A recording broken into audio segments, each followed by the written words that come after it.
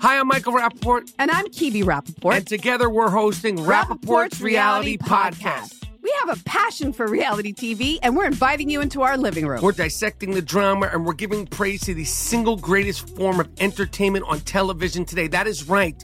Reality TV is the greatest form of entertainment on television today. Listen to Rappaport's Reality with me, Kibi Rappaport. And me, Michael Rappaport, on the iHeartRadio app, Apple Podcast, or wherever you get your podcast. Hey girlfriends, it's me, Carol Fisher, back with another season of the global #1 podcast, The Girlfriends. Last time, we investigated the murder of Gail Katz. This time, we're uncovering the identity of the woman who was buried in Gail's grave for a decade before she disappeared. Join me and the rest of the club as we tell her story. Listen to Season 2 of The Girlfriends, Our Lost Sister on the iHeartRadio app, Apple Podcasts, or wherever you get your podcasts. A new season of Bridgerton is here. And with it, a new season of Bridgerton, the official podcast. I'm your host, Gabby Collins, and this season, we are bringing fans even deeper into the ton. Watch Season 3 of the Shondaland series on Netflix. Then fall in love all over again by listening to Bridgerton, the official podcast, on the iHeartRadio app, Apple Podcasts, or wherever you get your podcasts. Subscribe to catch a new episode every Thursday. I used to have so many men.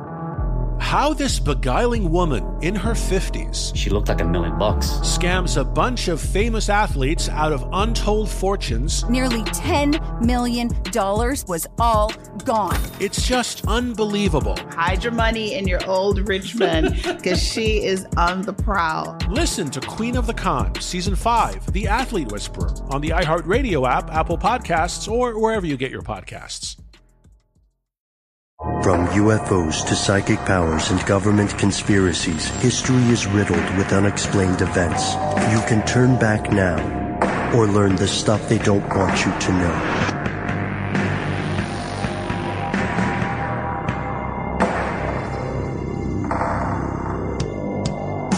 Hello. Welcome back to the show. My name is Matt. My name is Noel. And I am Ben. You are you, of course, we hope. And that makes this stuff they don't want you to know. That was a theremin effect. That was great. Wow, the warble. Mm-hmm.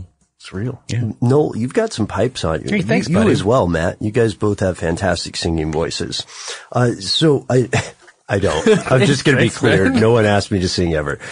So we're recording today's episode in April of 2016. What are we talking about? What could we possibly be talking about for anyone who doesn't look at the title of an episode? Well, we're going to talk about the process that we all go through to select the people that we want to eventually vote for during the presidential election. Although it's not as simple as that. It didn't sound very simple. No, I mean, the way you said it already sounded like a I got mess. confused. Well, yeah. I have gotten so deep in researching this stuff into Robert's, the Robert's Rules of Order. Have you guys heard of this? Mm-hmm.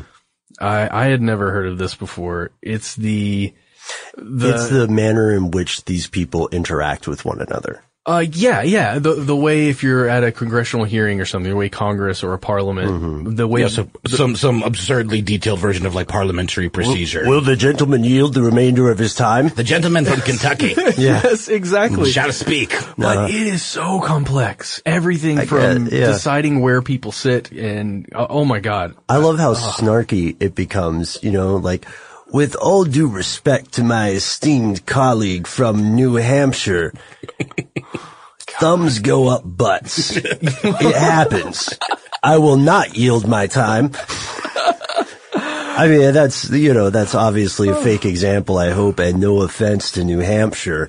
What we're talking about today will be the thing known as the primary election. For those of you listening outside of the U.S. and Canada probably as well, you probably have some great questions, like why is the U.S. election season so long? Why does it seem so crooked? Why is there essentially a series of like rehearsal elections in front of the general election? And this is something, listeners, that you had talked to us about. And Matt, as you alluded to earlier, this is an idea that you brought to the table, and you know a lot of the stuff we're going to talk about today. I'm glad we're not using parliamentary procedure or rules of order, because it would be very difficult to do that. That would be the strangest, maybe worst, maybe best podcast ever if it was just parliamentarily. We do try to stick to the rules of engagement, though, whenever possible. Sure. Oh, yeah. Yes. The Geneva Convention governs this. All this room. We follow the rule of law, including the laws of war. We have to wear uniforms that clearly identify us as such. And we agreed after that incident in 2013, no more running around with a Red Cross shirt on unless you actually do work for the Red Cross. That's right. And I don't know if you guys noticed, but I got my big media, it's not a cap. It's like a helmet. It says media on it in several languages. Is it made of tinfoil? It is. I hope not. I hope it's a little more sturdy than that. Well, luckily, most of the wars here at How Stuff Works involve Nerf guns. Fair. Okay. So, just getting back really fast, Ben, you were saying that I brought this to the table. I have to admit, I maybe brought this to the table because Noel and I were talking about some of the things we were reading in the news, and we were trying to wrap our heads around the primaries and all the things that were going on now in the current election. And we wanted to see if maybe there's some context we can get by looking back. Right on. Yeah, because that's an excellent point, Matt, because this is not just about the current primary election, or should I say season, running at the time of this recording. This is about the nature of that system in the U.S., where it came from, where it's going, pros and cons, and of course, conspiracies. So first things first.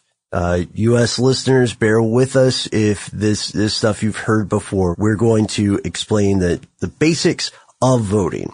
So segments of the U.S. population, Matt, Noel, me, perhaps you as well, in units of qualified voters, elect numerous local, state, and federal positions. And this happens all the time. This happens at various times throughout the year and the decade, but the one election that always gets the most attention is the big one, the top dog seat, President of the United States. Now, at this point, some listeners may say, well, why can't you vote for the leaders of banks?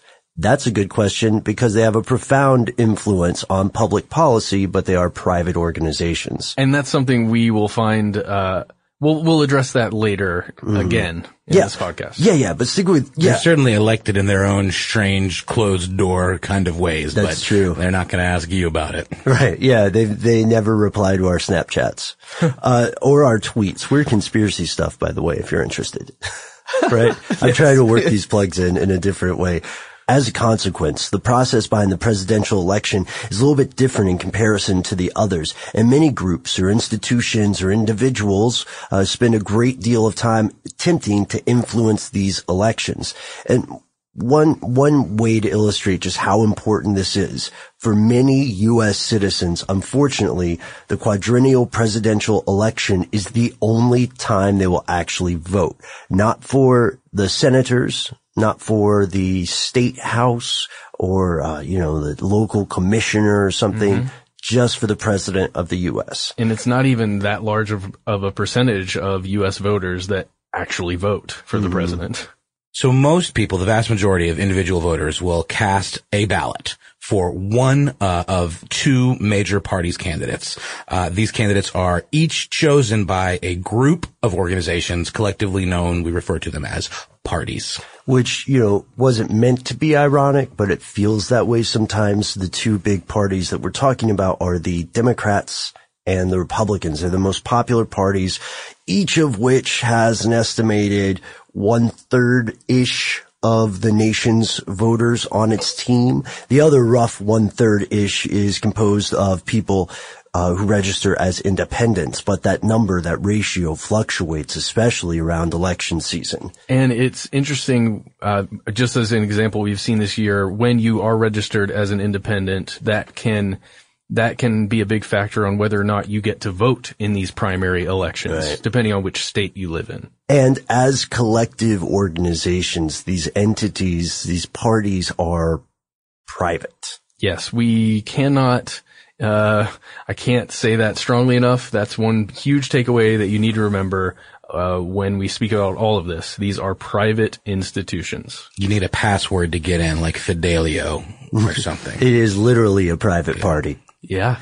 So these parties choose these candidates. They make the choice for the general public in the big election, the actual, not a dress rehearsal, real election. Mm-hmm. How do these candidates get chosen? So the first thing they do, they stand up at some point after already getting some money from donors or, going around and talking to people without officially saying it. They say, I will be running for president, or seeking the nomination of my party at least. Mm-hmm. Like, no, you would announce your candidacy to donors, I guess, and other people who could influence your campaign. Sure. And then I would light a sage and draw a circle on the ground, turn around 3 times. Yeah. Uh-huh. Well, yeah, I guess you do that in the green room of the Tonight Show or whatever you're on to go say, hey, I'm running for president. Mm-hmm. So when the U.S. holds these primary elections and caucuses, we can think of these, I'm joking when I say they are rehearsal elections, although I understand why it could look that way. These are smaller party-specific general campaigns, wherein, again, qualified voters vote for one of their party's potential candidates. Now, I've used that phrase, qualified voter, twice. So let's look at what that means.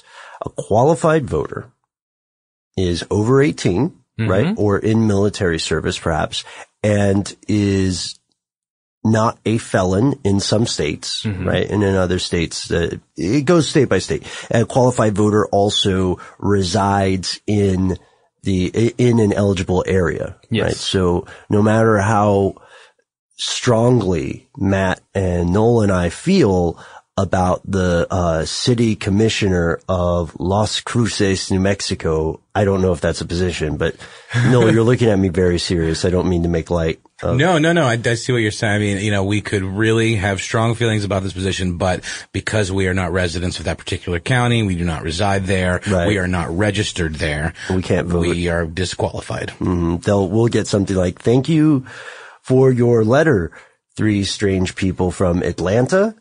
Thank you for your interest in our town. But we got this. We have this handled by people who live here, which is a fair thing. So numerous things can qualify or disqualify you as a voter. And this is where you get into whether or not you're registered as a Democrat, a Republican, or an independent. And I can't wait to get into some of that a little later. Okay. Yes, yeah. Right. So after this primary system, as these prospective candidates have vied against one another state by state to win over their registered Democrats or the registered Republicans, then at that convention, the party will formally announce their candidate for the general election. So they would say, ladies and gentlemen,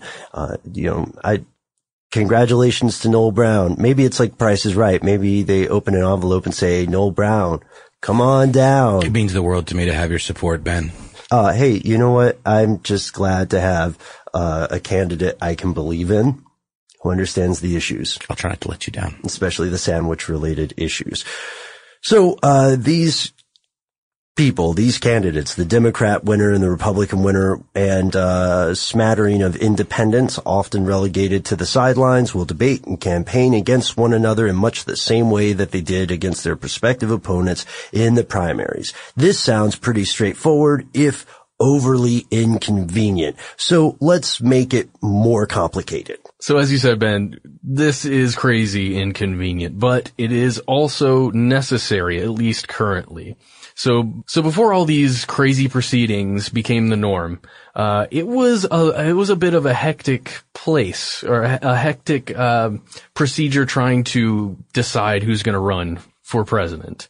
The real election power was held within a very select few people who, were the movers and shakers of states. Right. It was held in the hands of a privileged few, such as, captains of industry. Mm-hmm. And, even though this is in theory a meritocracy, the senator's dad, right? Sure. People were elected based on their family. How crazy is that? Just gonna leave that one there. I know I bring it up every time we do a political podcast, but come on. All right. So yeah, you're right, Matt. You're right. The average voter had a choice in the general election, but little, if any, say in who the party's candidate would be. So it's necessary. The practice of primaries emerged as a result of the progressive era. And secondly, it is more complicated. It is inconvenient and more complicated than what we said before. We haven't even gotten to the strange or conspiratorial part yet. What is a primary? Can I curse on this show? What the is a primary?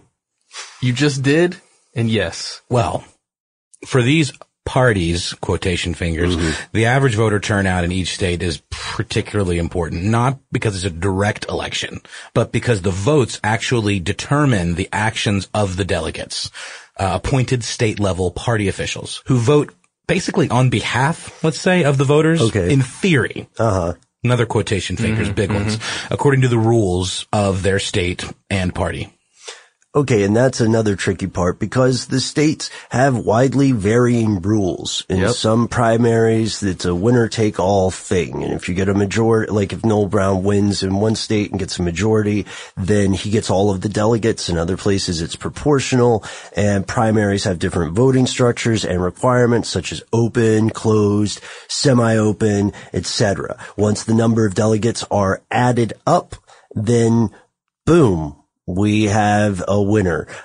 Critics believe this system, originally constructed to combat corruption, has lost its way, has become a tool of the same corrupt and oligarchical tendencies it was initially meant to prevent. Yeah, I mean, I was kind of going to make a joke earlier where you said, well, back in the day, it used to be captains of industry that would pick, the candidate. Right. I'm like, how is it now? Yes, exactly. Well, it's just a lot more red tape they have to cut through, and it has to be done in a much more secretive and underhanded way. And I'm not trying to, proselytize. Yeah, exactly. But I mean, we know that elections can be influenced and, maybe not directly, but they're, especially now when we've got the Citizens United decision with all these super PACs and all of this, money just flying around willy-nilly.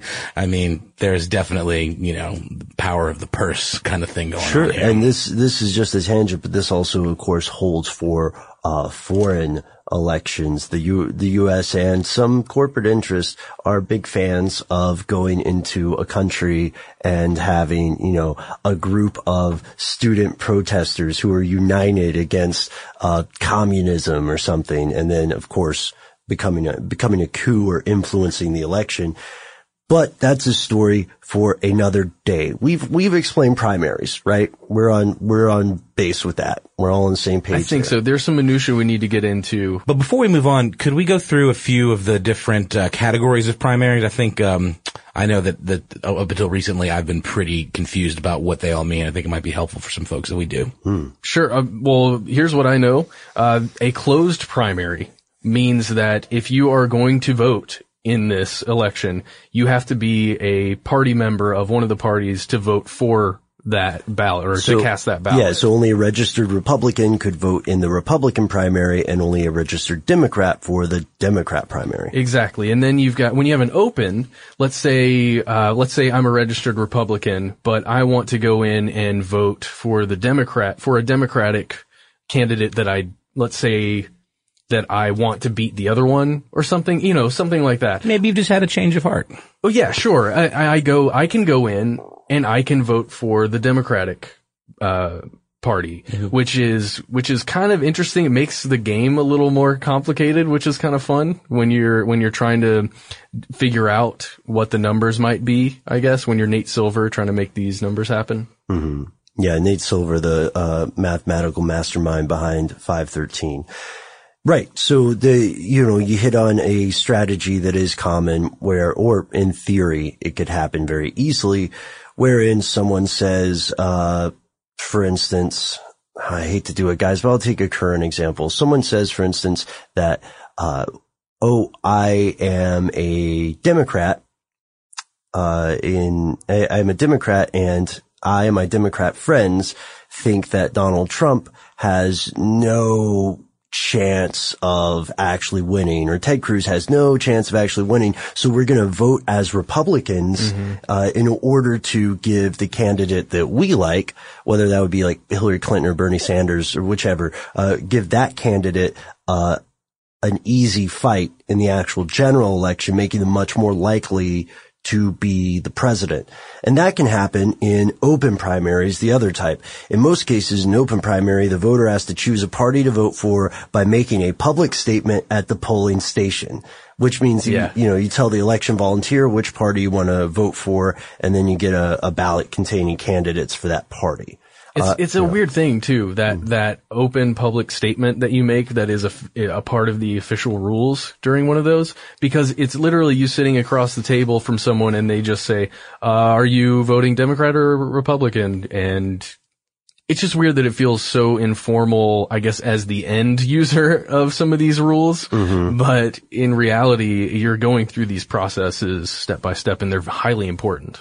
So these are kind of interesting. Then you have a semi-closed primary, which allows registered party members to vote only in their own party's primary, but unaffiliated voters are also allowed to vote. The independents. Exactly. Right.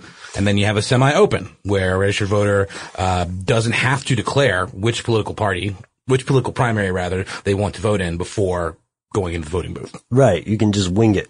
That's just crazy. Walk in like it's a new restaurant and you're looking at the menu for the first time. Just point at one.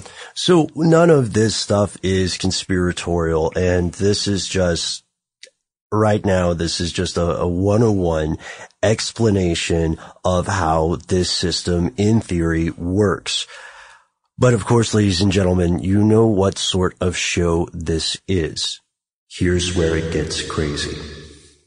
Every election season, there are factions from each party that allege some kind of corruption, vote mishandling, tampering, even conspiracy regarding different actions, tiny little minutia of campaign procedures. So with the rise of global national communication, the internet, etc., this has just ballooned dramatically, and you can't get away from it. Which is weird. It is weird, but this particular cycle we're in right now has been a doozy.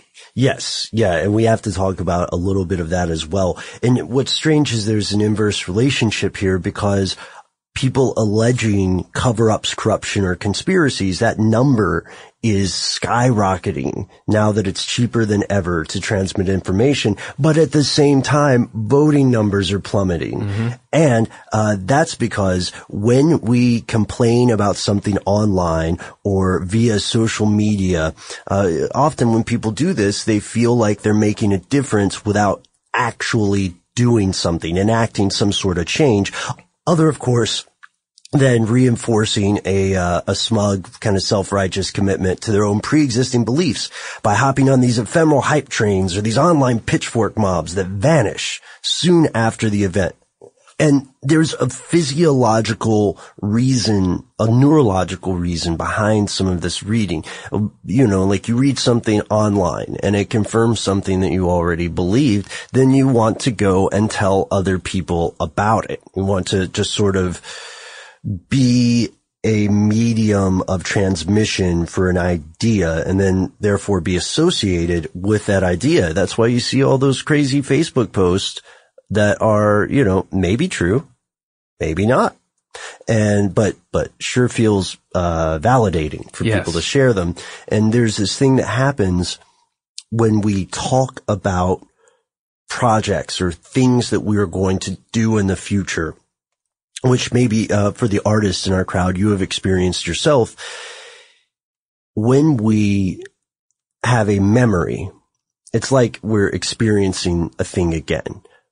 when we're talking about artistic endeavors, for instance, let's say the three of us were working on a song, or let's say the three of us were working on a book or a gigantic, I don't know, mural of tangerines and seashells. I don't know. Sure. Or a podcast. Or a podcast. Yeah. It's so much easier to talk about a thing. And when we talk to other people about a thing that we're doing or that we're going to do, we feel physiologically, the reward center kicks in, as we feel as though we have already done it. And that's part of the reason why it's so easy to say, like, oh man, this politician is destroying or saving America, and be aware or stay woke or whatever, because it's happening. And then, you know, it's contagious because other people see it and they go, you know what? Upvote. You know what? I made a difference.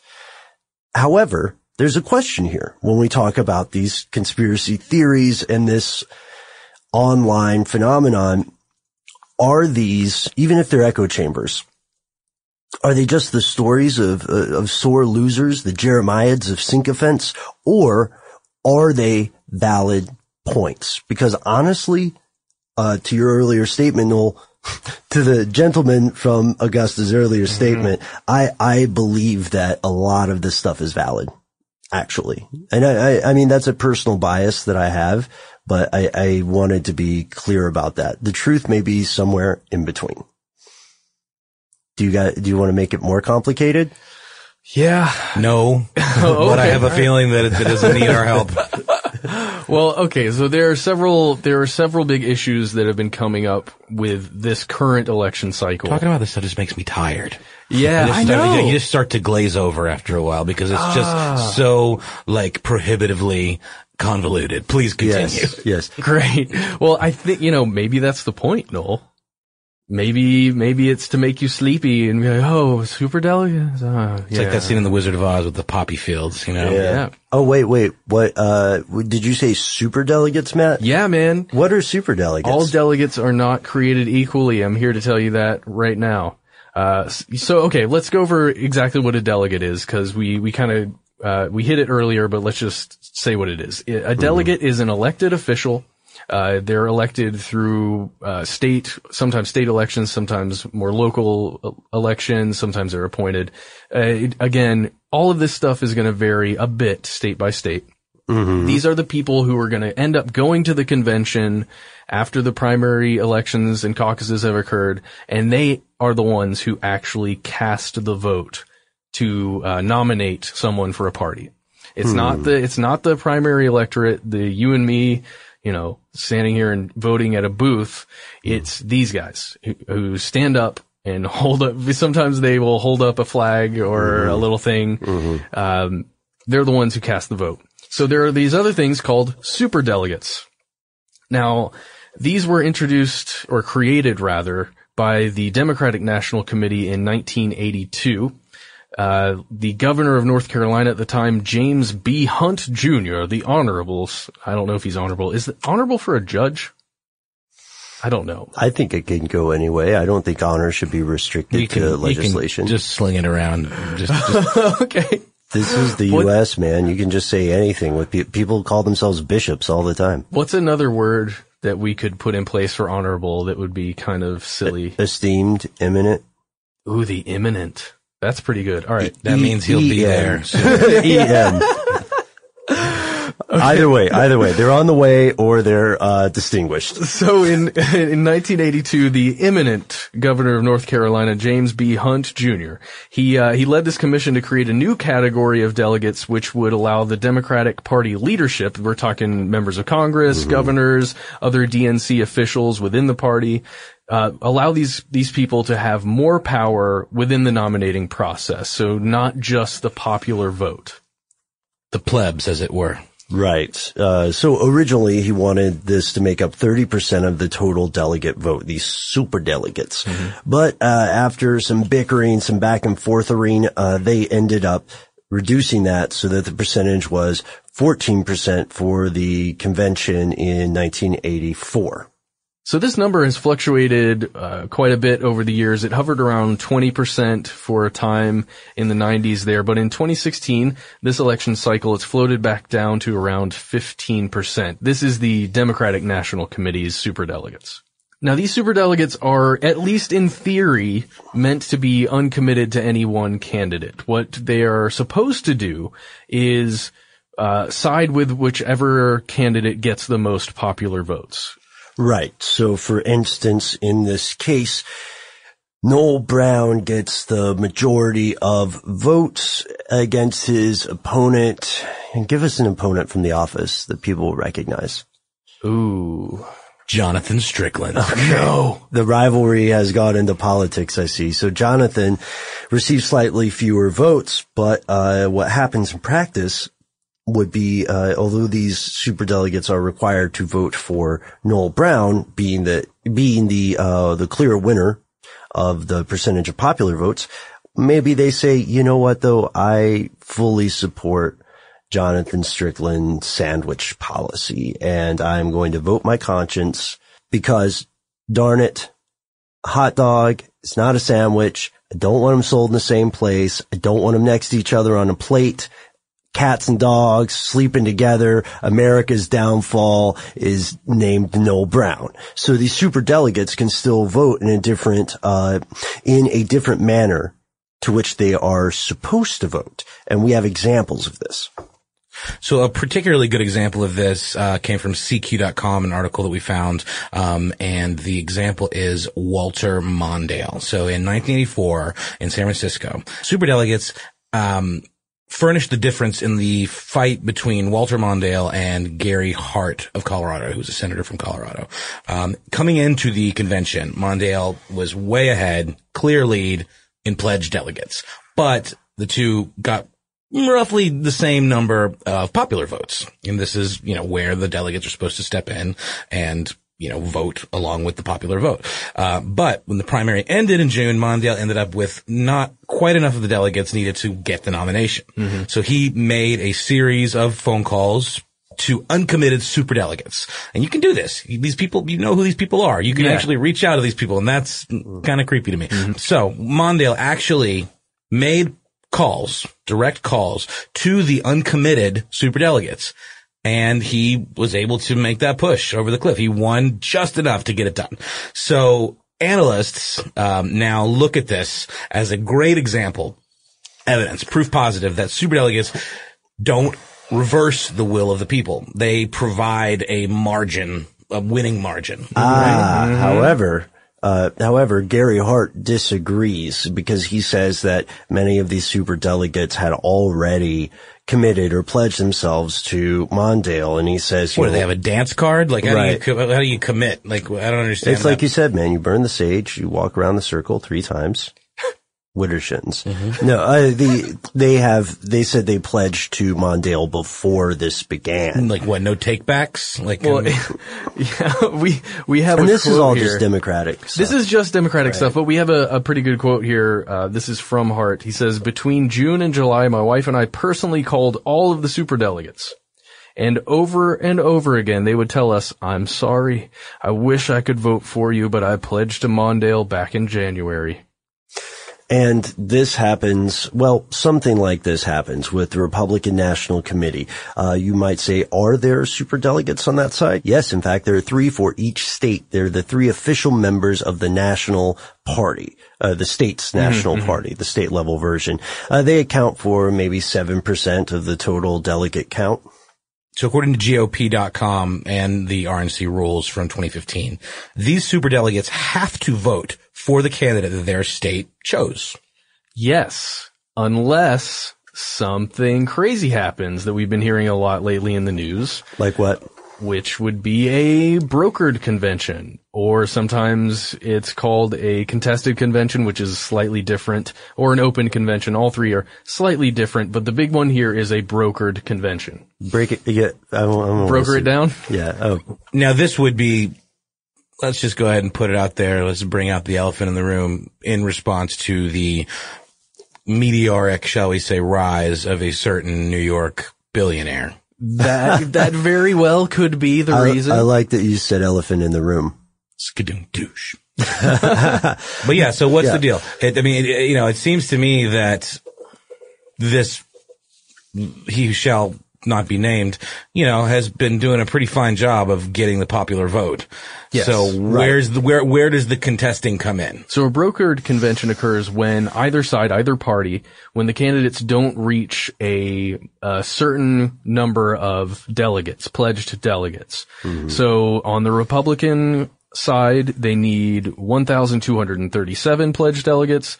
On the Democratic side, they need 2,383 delegates. And if no one has that, as Matt said, then the convention becomes brokered. And what that means is that those delegates who had pledged to a different candidate are released from their obligation to vote. Up for grabs. Yeah. They're single and ready to mingle, right? Has this happened in recent time? It's been a long time. I think I want to say it was in the 50s, 1954 maybe was the last major brokered convention. We're in an interesting time now where we're seeing clearly the establishment on the Republican side does not like Donald Trump because he is sort of his own, entity. He doesn't really play by their rules. And so I've been hearing all this talk of brokered conventions, but yet he just seems to be doing absurdly well. So I just don't see how it's very likely that would happen. Right. Yeah. A lot of individual voters are voting in a way that members of the Republican establishment or party don't agree with, and there's a fracture within that, which, these kind of fractures occur whenever you have a group of a lot of people pushing for a decision where there can, a Highlander thing where there can only be one. Yeah. I guess what I'm saying is it doesn't seem like the point of a brokered convention is, in the event that the people choose a candidate the Republican establishment doesn't like. Like that's not what it's designed for. It's not some sort of fail-safe so that the Republican, establishment can be like, whoa. Right. Or the Democratic. Let's do a mulligan. Of course. In either situation. I just think it's interesting that we're seeing this play out before our very eyes. And there's a great quote from the Brookings Institution that addresses the weakness in the system here. Quote, because the primaries get so much attention, people often forget that in the end, it is the delegates who award a presidential candidate the nomination. Not, unquote there just for a moment. Not us, not the people. But here's the rub here, guys. These delegates, these people who are representing the popular vote, they are only bound by their own political aspirations, right? So they're elected by people in their local area. And if, let's say they choose to vote against the will of the people, there will probably be repercussions when they return home from Cleveland or wherever they are at the convention. So really they only have to think about how do I move forward politically if I decide to vote my way instead of the people's way. Noel Brown says, vote for me and I will make you Secretary of the Interior. You're not supposed to do that. Yeah. The weird thing is that it isn't outright illegal within the party rules to essentially bribe a delegate if there is a brokered convention. To go out and convince, like, as a candidate yourself or as the group of people representing the candidate, go out and convince delegates once they've all been released that, hey, you should vote for me and here's why. And so I have a quick hypothetical question for you guys. Let's say the three of us are delegates. We're at a brokered convention. We went there to support candidate A, but candidate B comes to us and says, hey, you should really vote for me, and slides across an envelope on a table just like this. What has to be in that envelope for you to go against all of the people in your hometown? Real big number. How big we talking? I don't know, man. I had to be in the situation, I got you. But no, I'm countering your hypothetical with my own hypothetical, Touche. Yeah. Touche indeed. So go on. Well, I guess what I mean is that if you are a delegate who's been elected, who knows what your job is, what you do, how much money you make, but if somebody comes to you and offers you, let's say it's a significant sum to switch your vote, I can see it being a pretty easy decision to say, oh yeah, well I guess that's how I'll go. Or, to Ben's previous point, what if it was a pretty cushy cabinet position or something. Right. I think influence probably carries more than money. Agreed. But to back to the whole thing where the only repercussions for not voting correctly would be political fallout, right? So would you be shielded from that? I mean, wouldn't you be considered a pariah at that point in the political system? Or do you burn those bridges because you're getting offered a line to somewhere else? But wouldn't it be super obvious though? I don't know. Maybe. I think we need to go back. I need to go back and look at this stuff and see, historically, if it's happened. Because I don't know right now. It scares the hell out of me, honestly. The whole system is very fraught with peril, if you ask me. Yeah. Opportunities for gaming. We also have some examples of alleged primary system shenanigans. So the proceedings of conventions follow what are called the Roberts Rules of Order. This complex set of formalities was created by a guy named Henry Martin Robert in a book published in 1876. If you have ever had the immense pleasure, the heart-stopping, edge-of-your-seat thrill of watching C-SPAN and what happened upon a congressional hearing, you've seen something like this before. So during the convention, the first vote is all about credentials. It establishes which group of people will be seated at the convention and therefore get to vote. So in the 1972 Democratic Convention, the anti-McGovern forces mounted two famous credentials challenges. Had his opponents won these challenges, delegates who were not loyal to McGovern would have been seated and had the right to vote. As it happened, the anti-McGovern forces lost both challenges, and Senator George McGovern won the nomination. That's weird to think about, right? The vote of credentials. I don't know. To me, that's so strange and outdated, it seems, but maybe it still makes sense when you're inside the system. I don't know. Yeah, that's the thing about tradition, man.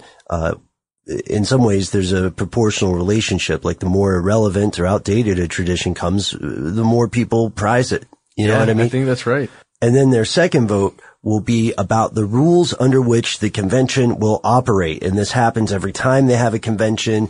Both the DNC and RNC prepare drafts of this, but just before the conventions, there's an internal conventions rules committee vote on the rules that gets sent to the convention. I know this is confusing. Dude, it's crazy. I know I'm saying the word convention like every third word in here, but this convention rules committee, or I'll just call it the CRC, is generally controlled by forces loyal to various candidates. So in 1976, Ronald Reagan waged a rules fight in his attempt to deny President Gerald Ford the Republican nomination. And in 1980, Ted Kennedy did a similar thing when he wanted to deny President Jimmy Carter the victory at the convention. Both times those guys lost.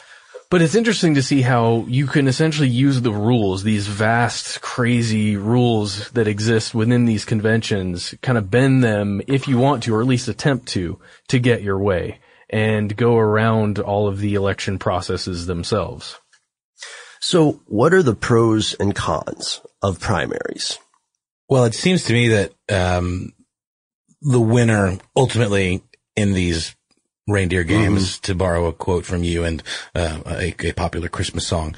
I think there's also a film called Reindeer Games. That's true. Didn't really, I think, have much to do with reindeer. I think it just took place in the snow or something. Anyway, but that's such a rip. Okay. Anyway, the parties. It's all about the parties. Party all the time. Party over here, party over there. With a capital P, Put your hands in the air, And there are only two large parties in the current political climate of the U.S. Now, that's not to say other parties don't exist. There are libertarian parties, there are green parties, there are socialist parties, right? But you're not going to see them really swinging, really knocking anything out of the park, right? When it comes down to it, the odds are overwhelmingly likely that there will be a Democrat or a Republican in office. And we are in a pretty interesting time right now where we are seeing some pretty serious divisions within the two parties, some very serious kind of problems facing them in terms of being considered legitimate, I guess is the word I'm looking for. I mean, we were definitely far, far, far away from having another viable party, but there have been so many little moments this cycle within the Republican Party, for example, where they have this, what many would have called a fringe candidate rising up in the ranks and basically wiping all of their other picks off of the map, just mopping the floor with them. Yeah, and a similar thing happened with Democratic Party, because Sanders would be considered, I guess it's difficult because he's been in government service for a long time, right? Mm-hmm. So he's not exactly an outsider. Yeah, but still kind of a dark horse in terms of coming in in the final hour and just, rising to the point that honestly Obama did back when he ran against Clinton the first time, and I just can't imagine the way the Clinton campaign was looking at that as like, not again, and I mean, the way it looks now, it looks like that's not going to happen, but there was a whole lot of contention within the Democratic Party where the chairman, Debbie Wasserman Schultz, who had been involved with the Clinton campaign, looked to be showing some favoritism towards Clinton over Sanders. And there, was the whole lawsuit where they had deprived the Sanders campaign of their voter records or like their, the data that was rightfully theirs.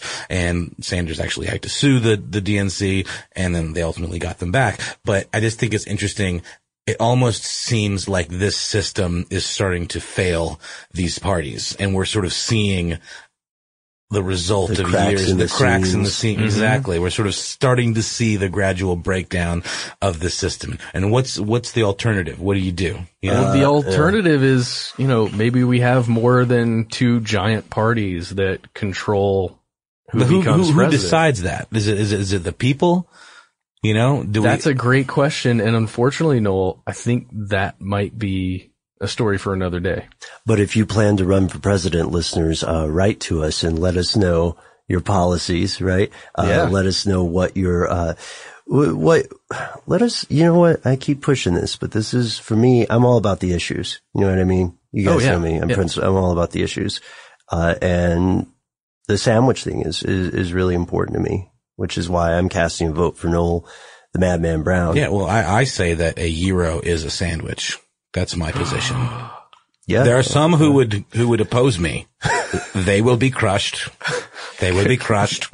Right, and we're aside from the crushing that is imminent today, we are ending on a question. After looking at the primaries, the opportunities for skullduggery and shenanigans here, do you think that they are a better system than direct voting without party affiliation? Right? Are these here to, are they here to organize and focus and direct a consensus, or are they there to simply stabilize the existence of an establishment that primaries were originally created to destroy? I think it's a long question, and I apologize for the run on, but it's a question worth asking, and we would like to hear from you. To illustrate this point, of course, that means it's time for Shout Out Corners. Our first shout out goes to Hammer from Austin. What an epic name. He said, in reference to the Jinn episode, Noel, you misquoted a line from Aladdin. What a jerk. They cut off your ear if they don't like your face, and Noel said hand, which got me thinking about censorship and Disney, who definitely have their skeletons in the closet. Would you guys consider doing a Disney episode? There's a Snopes page a mile long for Disney, and a lot of that stuff is true. Right. Yeah, man, we should do it. That'd be fun. No one dies on Disney property, right? Not officially. Yeah. And we should bring in Holly Fry. Yeah, we should. Yeah. Holly Fry from our peer podcast, Stuff You Missed in History Class. She is quite the Disney aficionado. I think we're all in agreement. We're going to do this. And Jonathan. We should have both of them in. Dude. Maybe we could just have them do an episode of the show. We'll take a vacay. We can go to Dave & Buster's. All right. So number 2, Sith Psychopath, at R. Nick Baker writes in and says, really enjoyed the Jin episode. I'd wish for the sweet release of death and see what happens. That would be his wish. Interesting wish. And we had a lot, I want to take a second to and thank everybody who checked out the Jin episode on YouTube and on here on the audio podcast, however you're listening to it, because No, Matt, as you guys know, I was a little bit apprehensive and maybe had an overly long disclaimer on it. Well, just a little peek behind the curtain. When we do these episodes, we all listen to them. We go through and decide if there's anything we want to say differently or cut out. We don't usually do much, but Ben was pretty concerned about this one and wanted us to listen with extra, sensitive ears. And ultimately nothing came out. And I think it's fine. I think it was a great episode. Well, yeah, it's because whenever we do a topic that touches on religion, of course, we want to do so in a respectful way. Your beliefs are your own. And it is not our job to tell you what to believe. It's really not anyone's job to tell you what to believe, in my opinion. But, again, maybe that's just my belief. So it was Unless you're like a pastor, then it's kind of your job to tell people what to believe. I guess so. You're hurting your flock. There are a lot of reasons why I can't be a pastor. But I want to thank everybody who on YouTube, on Twitter, in the email, on the Facebook, who wrote to us, because we were surprised by like the supportive nature of it, and we really appreciate that, because this is your show as much as it is ours. Thanks for writing, Sith Psychopath. Finally, we have one from Eric M. from Facebook. You guys should make an episode on Prince's death. A lot of people think he was killed for talking about chemtrails, FEMA camps, etc. This came up on the Facebook Live we did yesterday. Yeah. And that's one thing. I know that he definitely spoke about those issues, as has Tim Robbins lately.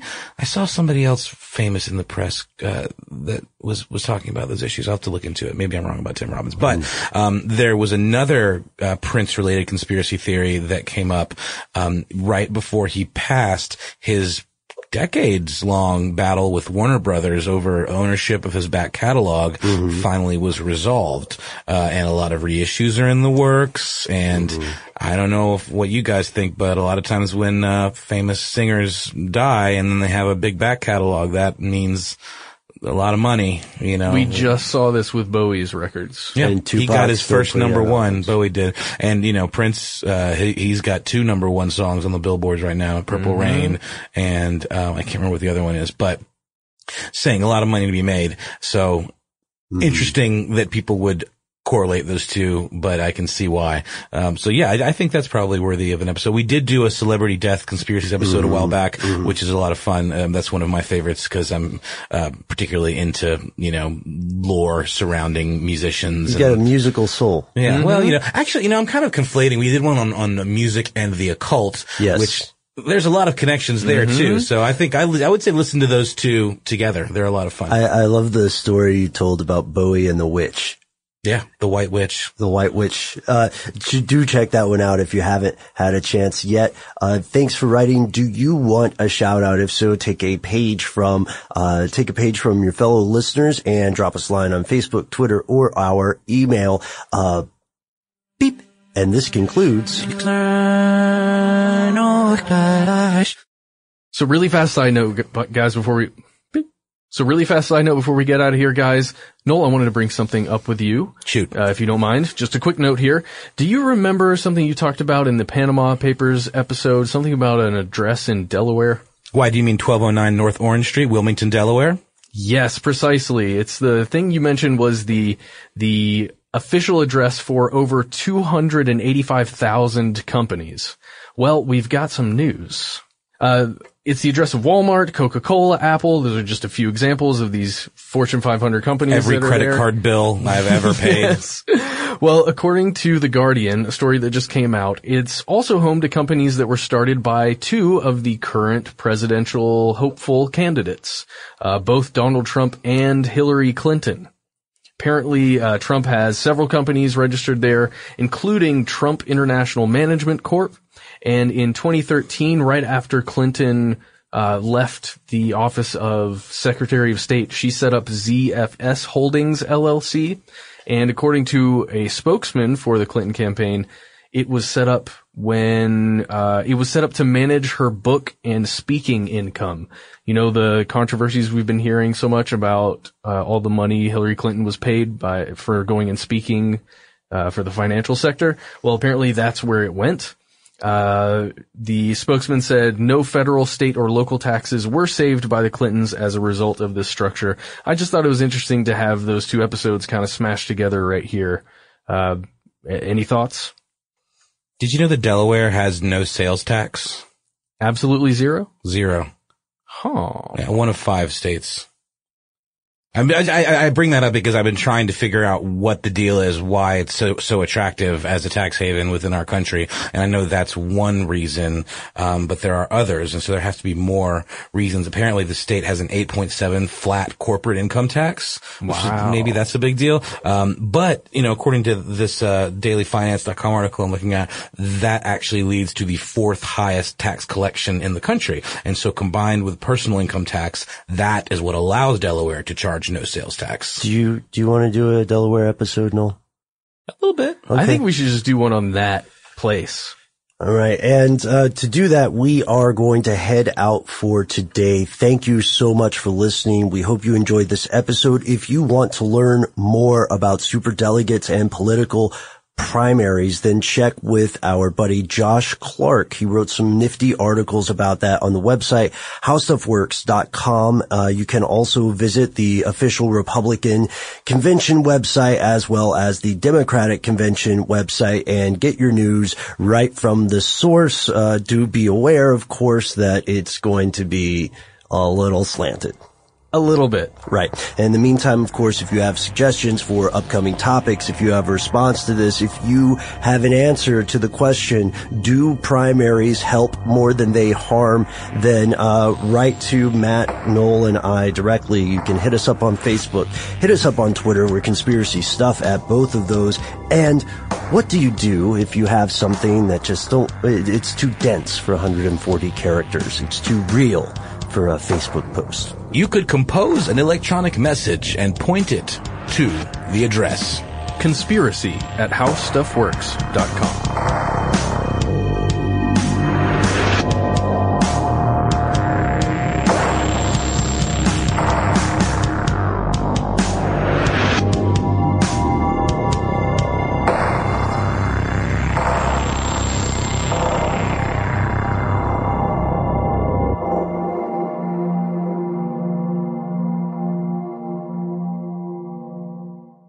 Hi, I'm Michael Rappaport. And I'm Kibi Rappaport. And together we're hosting Rappaport's Reality Podcast. We have a passion for reality TV, and we're inviting you into our living room. We're dissecting the drama, and we're giving praise to the single greatest form of entertainment on television today. That is right. Reality TV is the greatest form of entertainment on television today. Listen to Rappaport's Reality with me, Kibi Rappaport. And me, Michael Rappaport, on the iHeartRadio app, Apple Podcast, or wherever you get your podcast.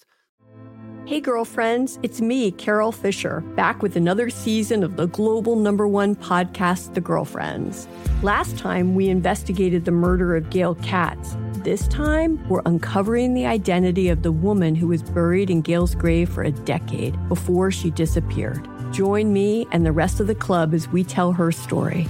Listen to Season 2 of The Girlfriends, Our Lost Sister on the iHeartRadio app, Apple Podcasts, or wherever you get your podcasts. A new season of Bridgerton is here.